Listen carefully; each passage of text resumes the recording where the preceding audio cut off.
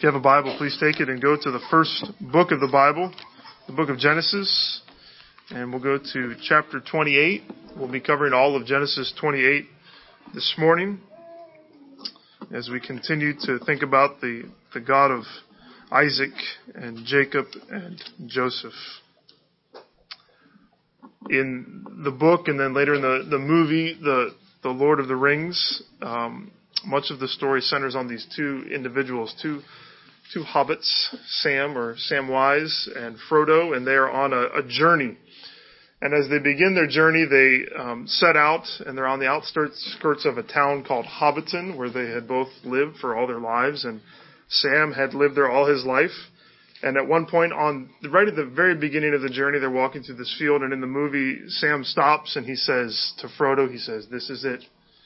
And Frodo says, "This is what?" And he says, "If I take one more step, it'll be the farthest from home I've ever been."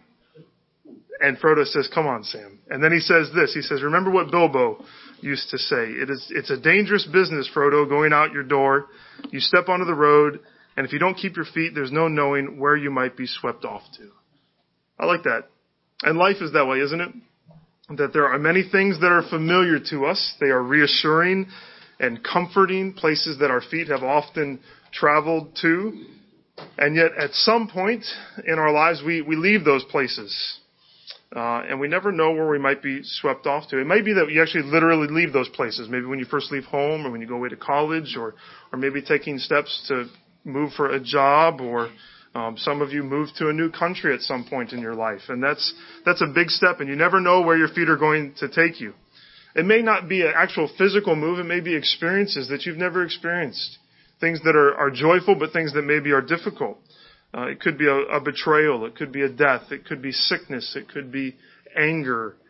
Just unfamiliar places, scary places in our lives that we step into. We don't really know where we're going. And in our passage today, we're going to walk with Jacob as Jacob steps into an unfamiliar place. He's going places that he had never been before.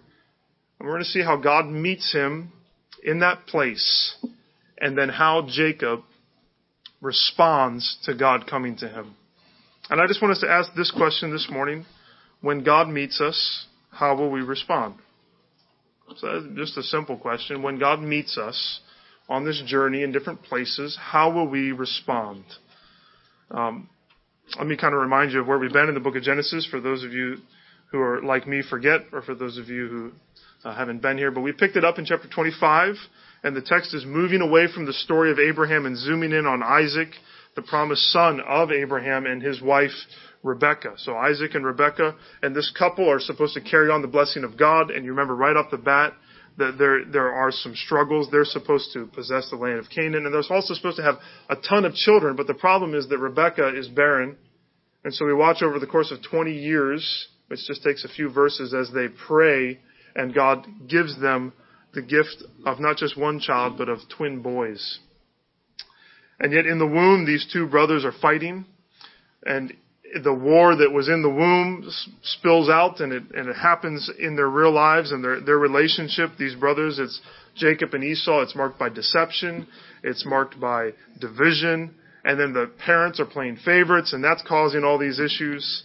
Early on, Jacob actually tricks his brother he tricks his brother Esau into selling him his birthright, this blessing as a firstborn, for a bowl of soup. And we see Esau as sort of this profane man. He cares little for the things of God, but we also see Jacob. He's manipulating, he's calculating, he relies on his own wit and his wisdom to get what he wants, to get the blessing of God. And just sort of a mess, and this family is dysfunctional. And then we watched sort of the apex of that dysfunction last week as people are lying to one another to get blessing.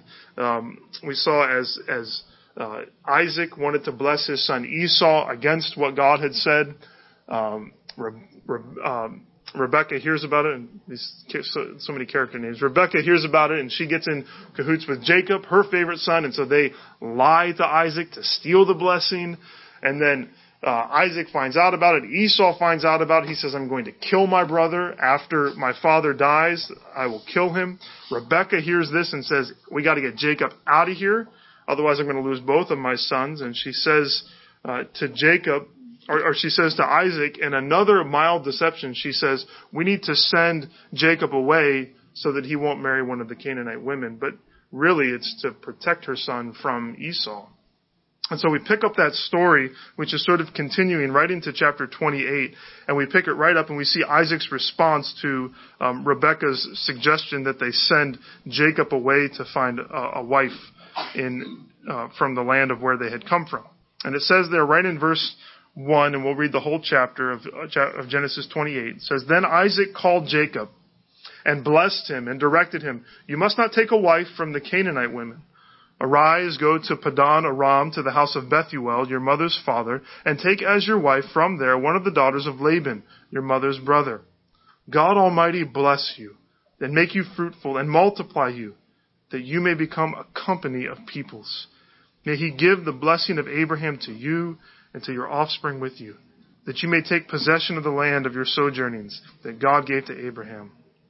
Thus Isaac sent Jacob away, and he went to Padan Aram to Laban the son of Bethuel the Aramean, the brother of Rebekah, Jacob's and Esau's mother.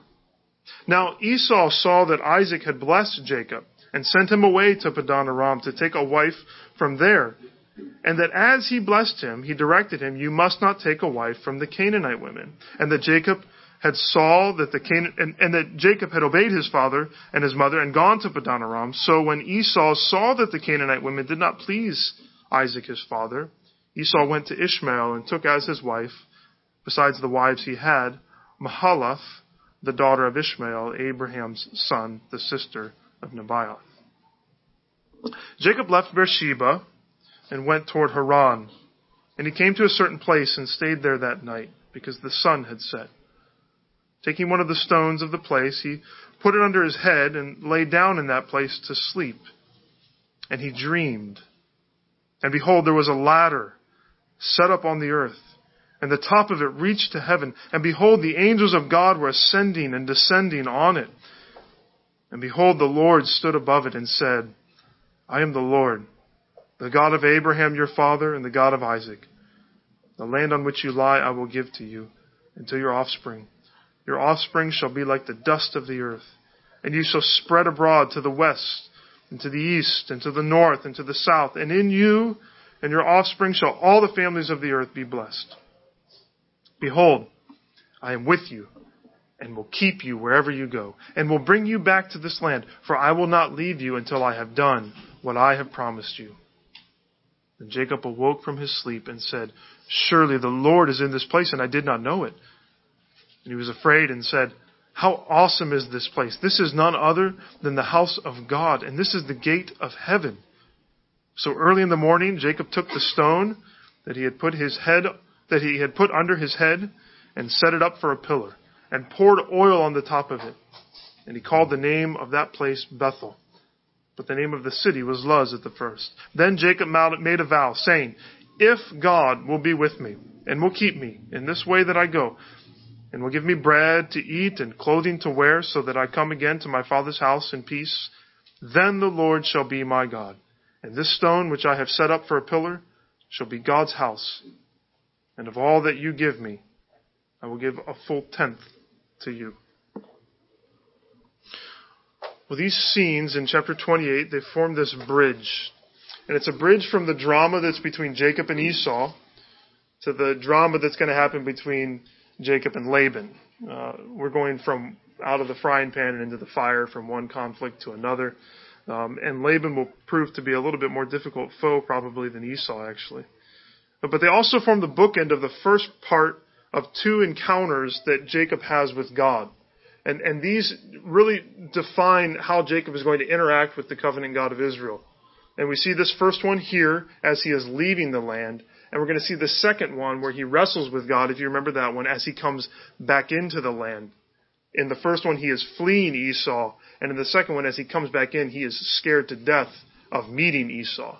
And these two encounters with God form bookends. And we'll see exactly as we go on this journey where we're heading towards. The text also shows us that the focus is squarely on Jacob. Isaac, his father, and Esau, his brother, are going to fade to the background. They will play minor roles in the story from now on. The focus of the narrator is now on Jacob. We're going to break this text just into four simple sections and walk through and then try to apply these things. So the first is Isaac's blessing on Jacob. The second is Esau's response. The third is God's blessing on Jacob. And the fourth is Jacob's response. So we have Isaac's blessing on Jacob and how Esau responds to that. And then we're going to have God's blessing on Jacob and how Jacob responds to that. So that's how we'll break it down. So let's think, and again, we're thinking about this idea when God meets us, how are we going to respond to him? So the first thing that we see is Isaac's blessing on Jacob. In chapter 27, part of the issue was Isaac's disobedience, right? So Isaac is willfully going against God's word. The prophecy was that Esau would serve Jacob. The older would serve the younger. But Isaac wanted to do what? He wanted to bless Esau. Why? Because he loved Esau. He liked Esau more. And so this was his favorite son. And so rather than follow God's plan, he took matters into his own hands. And he wanted to bless Esau. But notice how it changes in verse 1 of chapter 28. It says, "Then Isaac called Jacob."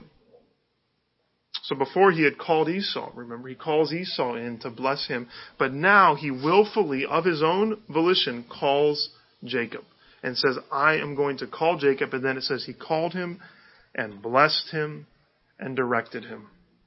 The directions are the first thing in verses 1 and 2. He tells him, don't take a wife from the women of the land.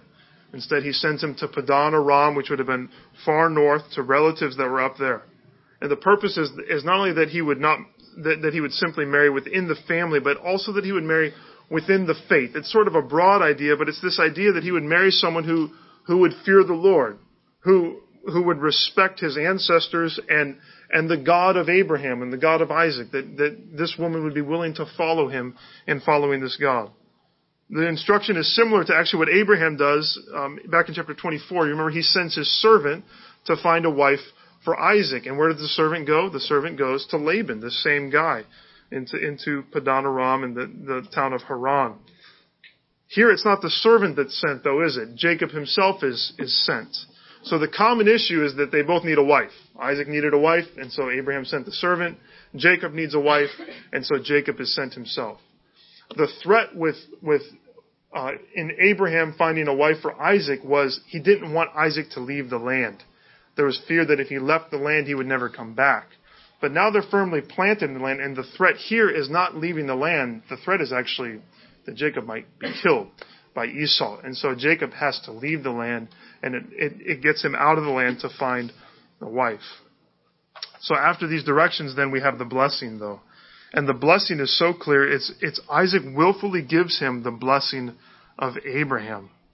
He'd been deceived back in chapter 27, but here he gives this blessing. He acknowledges that can you imagine what Isaac is feeling? The fresh wounds of his wife and his son lying to him to get this blessing. And now he's going to willfully give it. And it's so clear. It's the blessing of Abraham. He says, may he give you the blessing of Abraham to your offspring with you, that you may take possession of the land of your sojournings that God gave to Abraham. You know, I just think about Isaac and how hard that would be to do, and the humility that would take to willfully give that blessing to Jacob, who had just lied to his face. I think that Isaac, though, is learning his lesson that he had failed. I think Isaac teaches us that a past failure doesn't require a present one. Just because you messed up in the past doesn't mean that you have to continue to do that. Just because you willfully rebelled against God doesn't mark you for the rest of your life as a rebel against God. Did Isaac mess up in chapter 27? He sure did. Do you and I mess up? Yeah, like this morning you did. Me too. But past failures, these past mistakes and sins, they don't define our present obedience. We're called to confess sins. We're not called to wallow in our sins. Nowhere in Scripture does it say that. We're not to refuse grace. I don't think God asks us to pay penance, to punish ourselves for our sins. Why? Because Christ has punished himself for our sins. We are to confess our sins, but we don't have to pay for them. I think pride is the culprit when this is a problem. Pride causes us to keep on sinning, continuing to rebel against God, but it will also cause us to keep from moving beyond our sin and our failures. Refusing to accept the forgiveness of God is ultimately rooted in pride. That I'm going to make myself better, or I can't humble myself to receive forgiveness. But humility, we confess our sins for what they are, and then we move towards humility.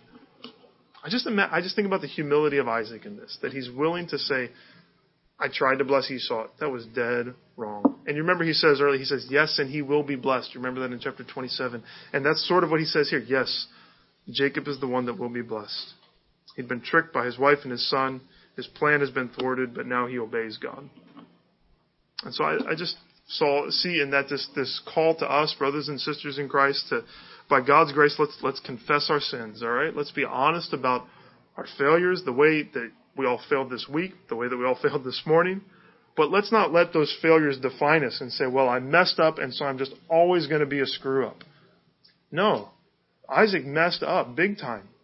And he should have known better.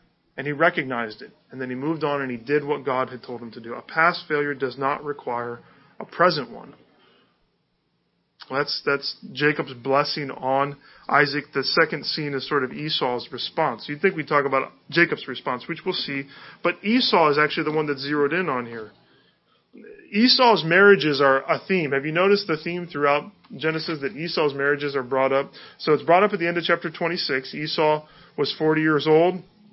He took Judith, the daughter of Beeri, and the Hittite to be his wife, and Basemath, the daughter of Elon, the Hittite, and they made life bitter for Isaac and Rebekah. Same thing happens at the end of chapter 27. Rebekah said to Isaac, I loathe my life because of the Hittite women.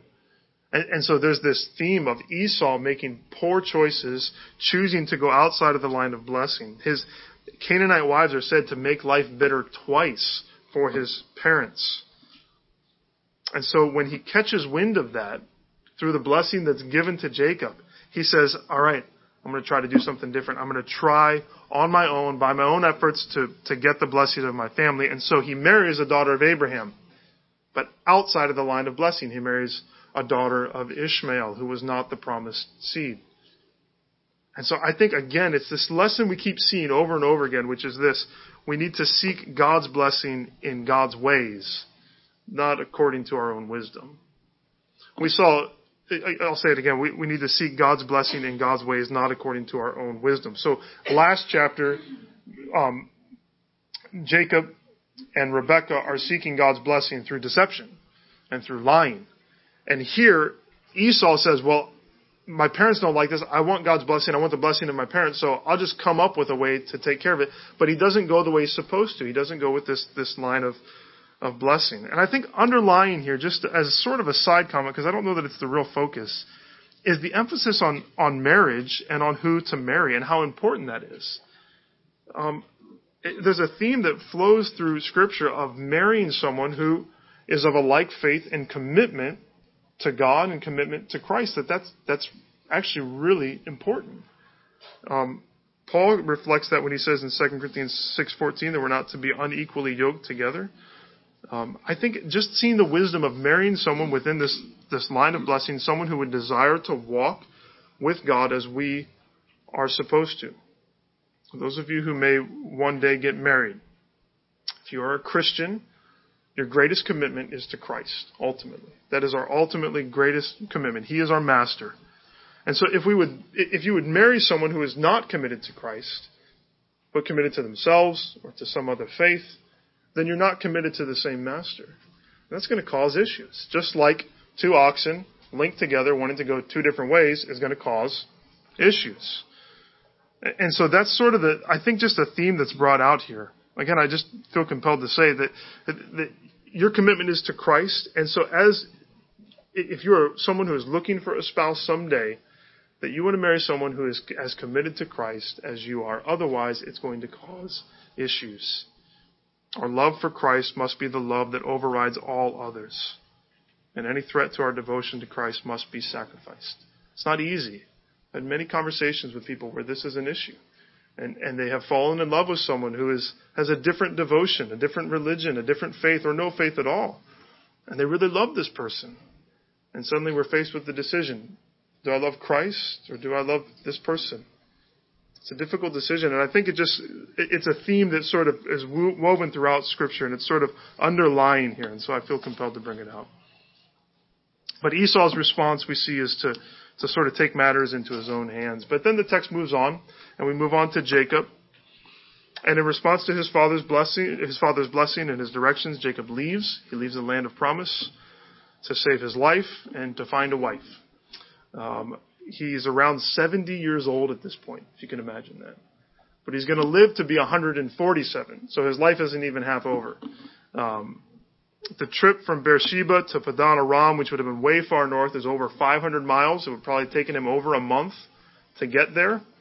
And before he arrives there, we have the scene of verses 11 through 22. We find that it occurred in Bethel, which it wasn't called Bethel at the time, but later would be, which is about 60 miles from Beersheba, where he left from.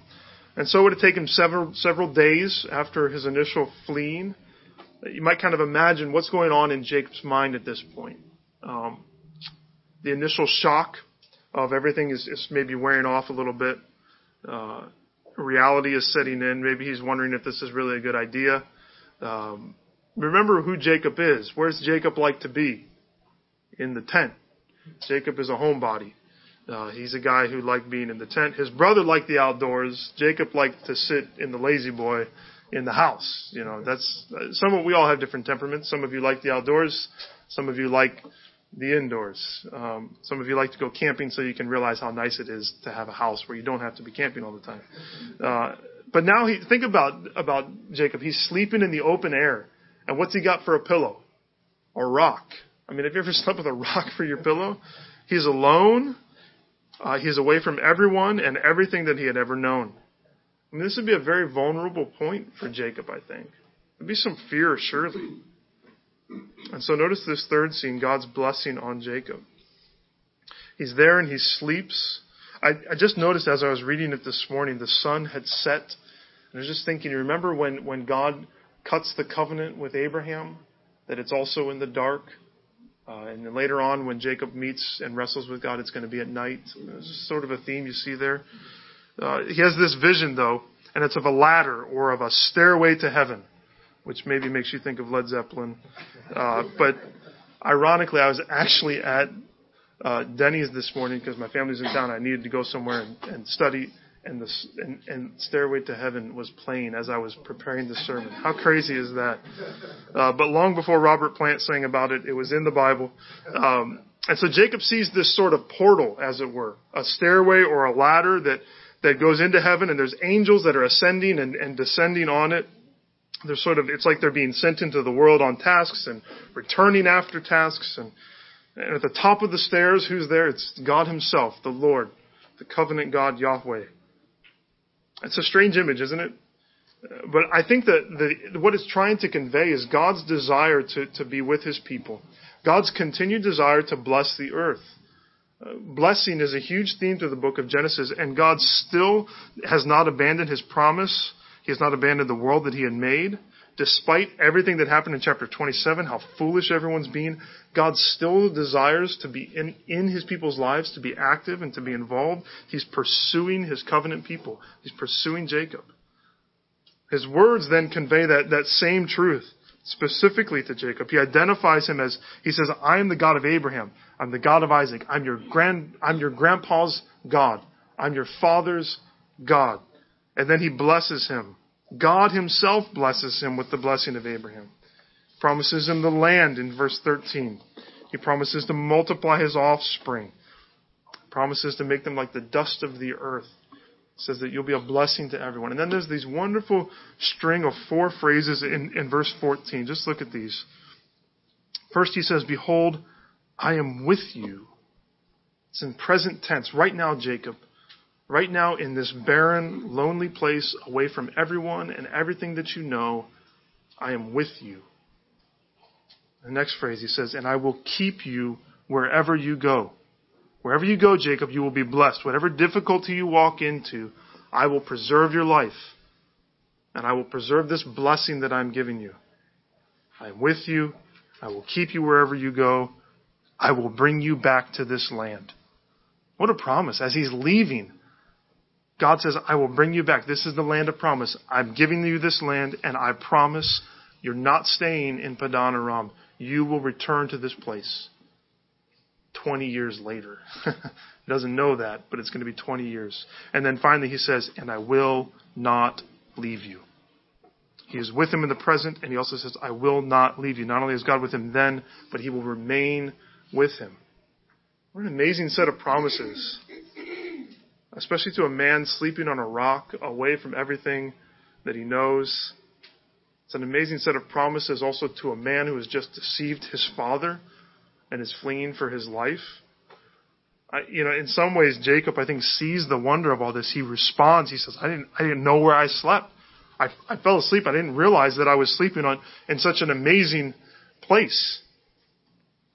My grandfather tells the story in World War II that they slept in the Colosseum in Rome when they were stationed there. Can you imagine that? He slept, up on one of the floors in the Colosseum. And it's sort of this feeling of like, I didn't really know where I was sleeping. And that's kind of what Jacob is saying. I'm in this amazing place and I didn't even know it. He responds maybe for the first time with fear. He said he was afraid. How awesome is this place? This is none other than the house of God. This is the gate of heaven. I'm in some amazing place right now. Let me give you two thoughts thinking about this blessing of God. The first is this. God blesses us in spite of our unworthiness. God blesses us in spite of our unworthiness. I think we've hit on this, so I'll just kind of be simple with it. But Jacob is so unworthy of this kindness. He's a deceiver. He's rebellious. I mean, if you look at the narrative, Jacob, there's hardly anything redeeming about Jacob. If I'm signing with anyone at this point, it's Esau. Yeah, he doesn't do the right thing, but he's trying, I feel like he's at least trying. But Jacob, he's a nasty dude. And yet God blesses him. We're reminded God's choice to bless is unconditional. It has nothing to do with Jacob's worthiness. It has everything to do with God's graciousness.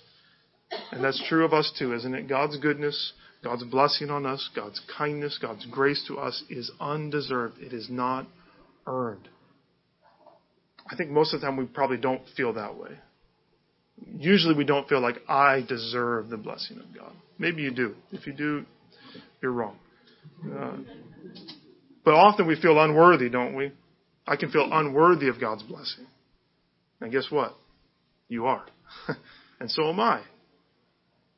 But our worthiness actually has nothing to do with God's desire and His willingness and His ability to bless us. So many people say, I'm not worthy of God's blessing. Yeah, but that has nothing to do with it. It really has no bearing on whether or not God is going to bless you and show kindness to you. The kindness and the love and the mercy and the grace of God are utterly and completely undeserved. Words like grace and mercy actually, in the very definition, have the idea of them being undeserved. But God still blesses us with His presence. He blesses us with His goodness in spite of our unworthiness. You give me a list of all the reasons that you're unworthy.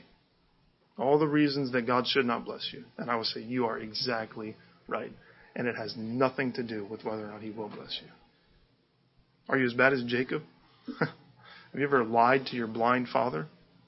Even if you have, God will still choose to come and to bless you.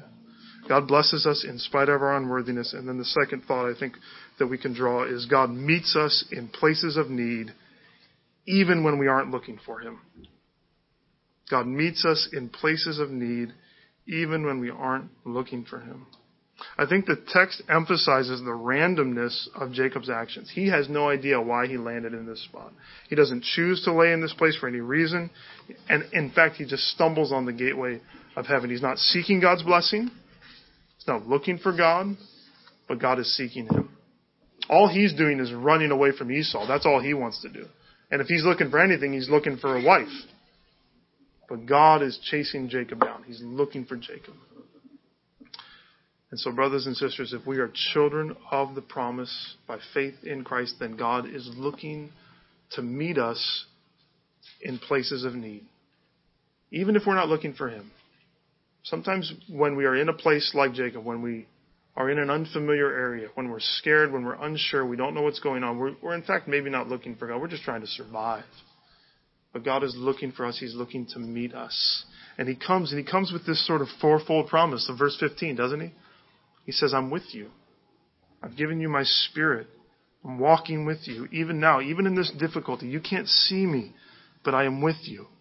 He meets us when we're lonely. He meets us when we're far from everyone that we know. When we're in a new place, literally. When you're in a new place and you're scared, God is with you.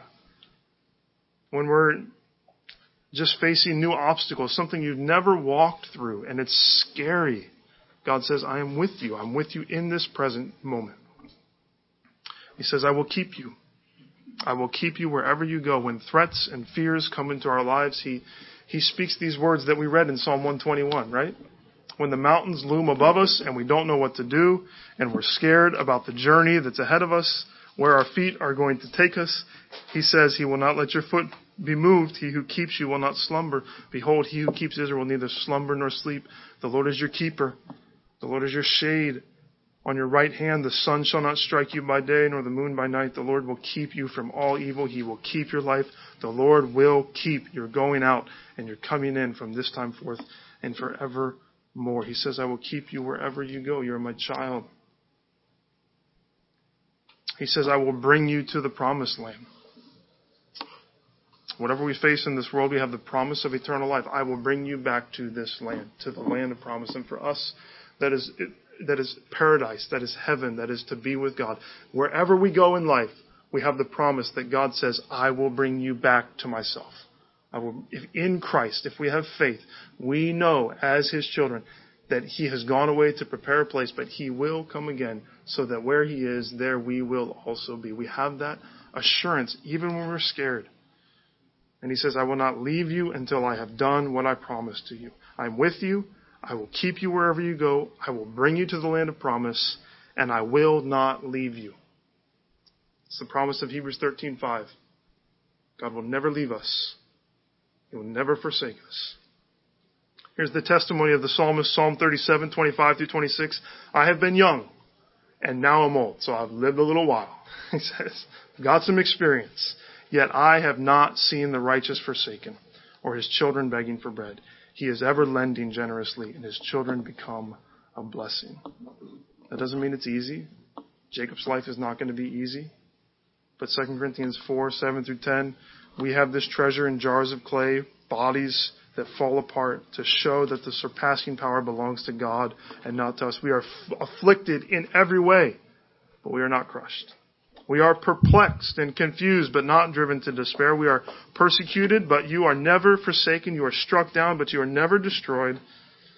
Always carrying in the body the death of Jesus, so that the life of Jesus may be made manifest in our bodies. God meets us. He meets us in places of need, and He meets us when we're not even looking for Him. When we're so lonely or scared or confused, He's looking for us. In that same story, Lord of the Rings, in one of the darkest places, darkest times on the journey, they're kind of losing hope. And Sam, he looks up in the sky. And Tolkien writes this, he says, I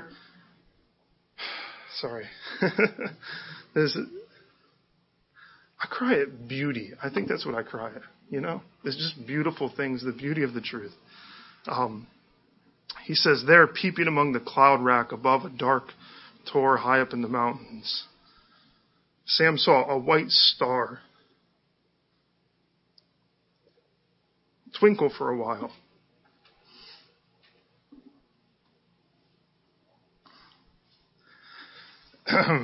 The beauty of it smote his heart, and he looked up out of the forsaken land, and hope returned to him.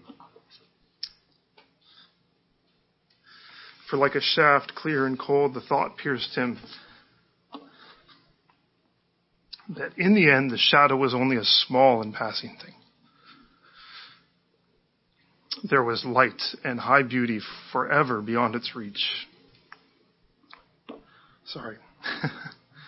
We need light, in darkness. We need a word from God. That's what he comes to us with. He comes with a word to us. So a word of blessing, a word of promise.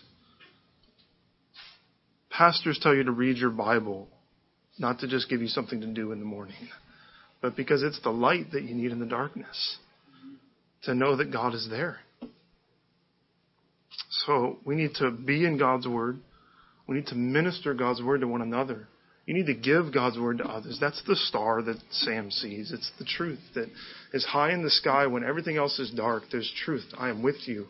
I will not leave you. I will bring you to the promised land. I will fulfill my promises to you. We need that. God meets us in places of need. Even in our darkest and loneliest places, he is with us. He is pursuing us. And what's our greatest need? We need a Savior. We need someone to deal with this hostility that is between God and our sin. We don't need a vision. We need a Savior. And actually, we don't need a vision of a stairway. We need a stairway back to God. This picture says more than Jacob ever knew.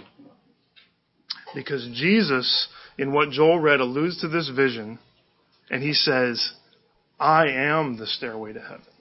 I am the one that you will see angels ascending and descending on. God, we see in this picture, he longs to be with his people to bless us, but our sin keeps us from going to him.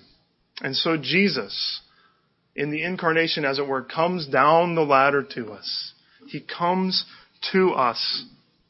He humbles himself as a human being. He lives and then he dies so that he can make a way for us. He takes our sin upon himself and dies in our place. He takes the punishment that we deserve.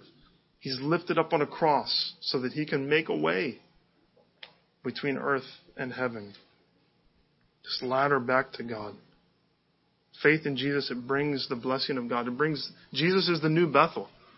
They're not special places anymore where God resides. There's no certain gate of heaven. You're not going to lay your head on the pavement somewhere and that is where God's presence is. But God's presence is in Christ, that he is the new Bethel. He is the one that brings the presence of God to us.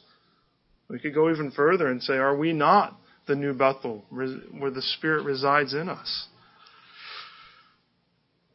And so we see that in Jesus, God himself comes and he says, I'm with you. I will keep you. I will not leave you. I'm going to prepare a place for you and you will be with me for all eternity. He's come down the ladder. He's made a way for us to get up the ladder. He himself has gone up the ladder in the ascension, and he waits at the top, as it were, like Stephen saw him standing, and one day he will come about halfway down that ladder, and we'll meet him halfway, and so shall we ever be with the Lord, because of Christ. Jesus is Jacob's ladder. He is our ladder. How do you respond? How do you respond to this blessing? How does Jacob respond? Jacob responds like a heel-grabbing, deceiving, self-made man who isn't ready to change. That's how Jacob responds. Look at his response. Verse 20, what's it begin with? If. Let me give you a condition, God. If you will be with me, if you keep me like you say you will, if you give me bread, give me some clothes, so that I come back here like you tell me you're going to, then I'll worship you. Then you can be my God. Gives him conditions. At first, Jacob is taken back, right? He fears. But then, the old Jacob rears his ugly head. He treats God like he treats everyone else, and he says, if you will do this, then I will follow you. This is the natural response of the human heart. God, I will follow you. If you protect me, if you'll bless me, if you'll give me this girlfriend or this boyfriend, if you'll help me pass this test, if you'll give me this job, if you'll give me this house, if you'll not take this thing or this person from me, if you'll do all these things, okay, then I'll follow you. God's love for us may be conditional, but ours is not. We are like Jacob. We try to force God's hand. We try to cut deals. We try to negotiate with him. We try to negotiate with the God of the universe. That's what we do in our hearts. We could respond to God's revelation like Jacob did, and maybe you do. Maybe that's how you're just saying, all right, wait and see. Let's see what God does. And then maybe when I come back, I'll serve him.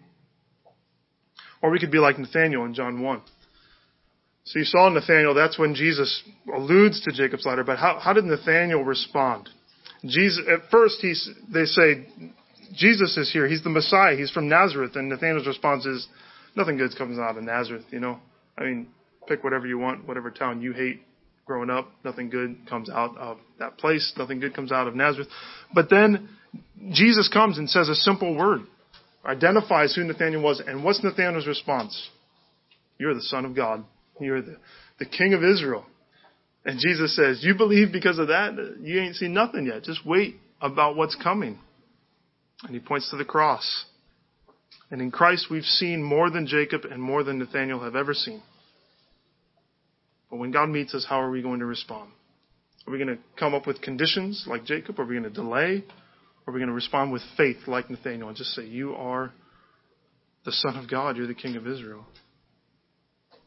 What else do you want God to do? I mean, He's made the way in Christ so clear. And living and dying and coming, what are you waiting for? What's your if? If God would do this, how is that going to be something that would convince you to walk after Him? He's done everything.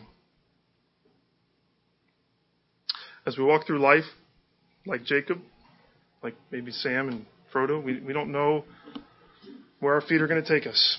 You know, some days it's really sunny, and some days you're in the valley of the shadow of death, or you feel like you're in hell itself. Sometimes you sing that chorus, and now I'm happy all the day. And sometimes you can hardly find any joy. And yet God meets us, doesn't He? He meets us unworthy as we are, running from Him. And He says, I am with you. I will keep you wherever you go. I will not leave you. I will do what I promised to do for you in Christ. I will bring you to the promised land at the last day. We don't have to cut deals with God. We just say, we believe. By faith we say, you are my salvation. So you are my King.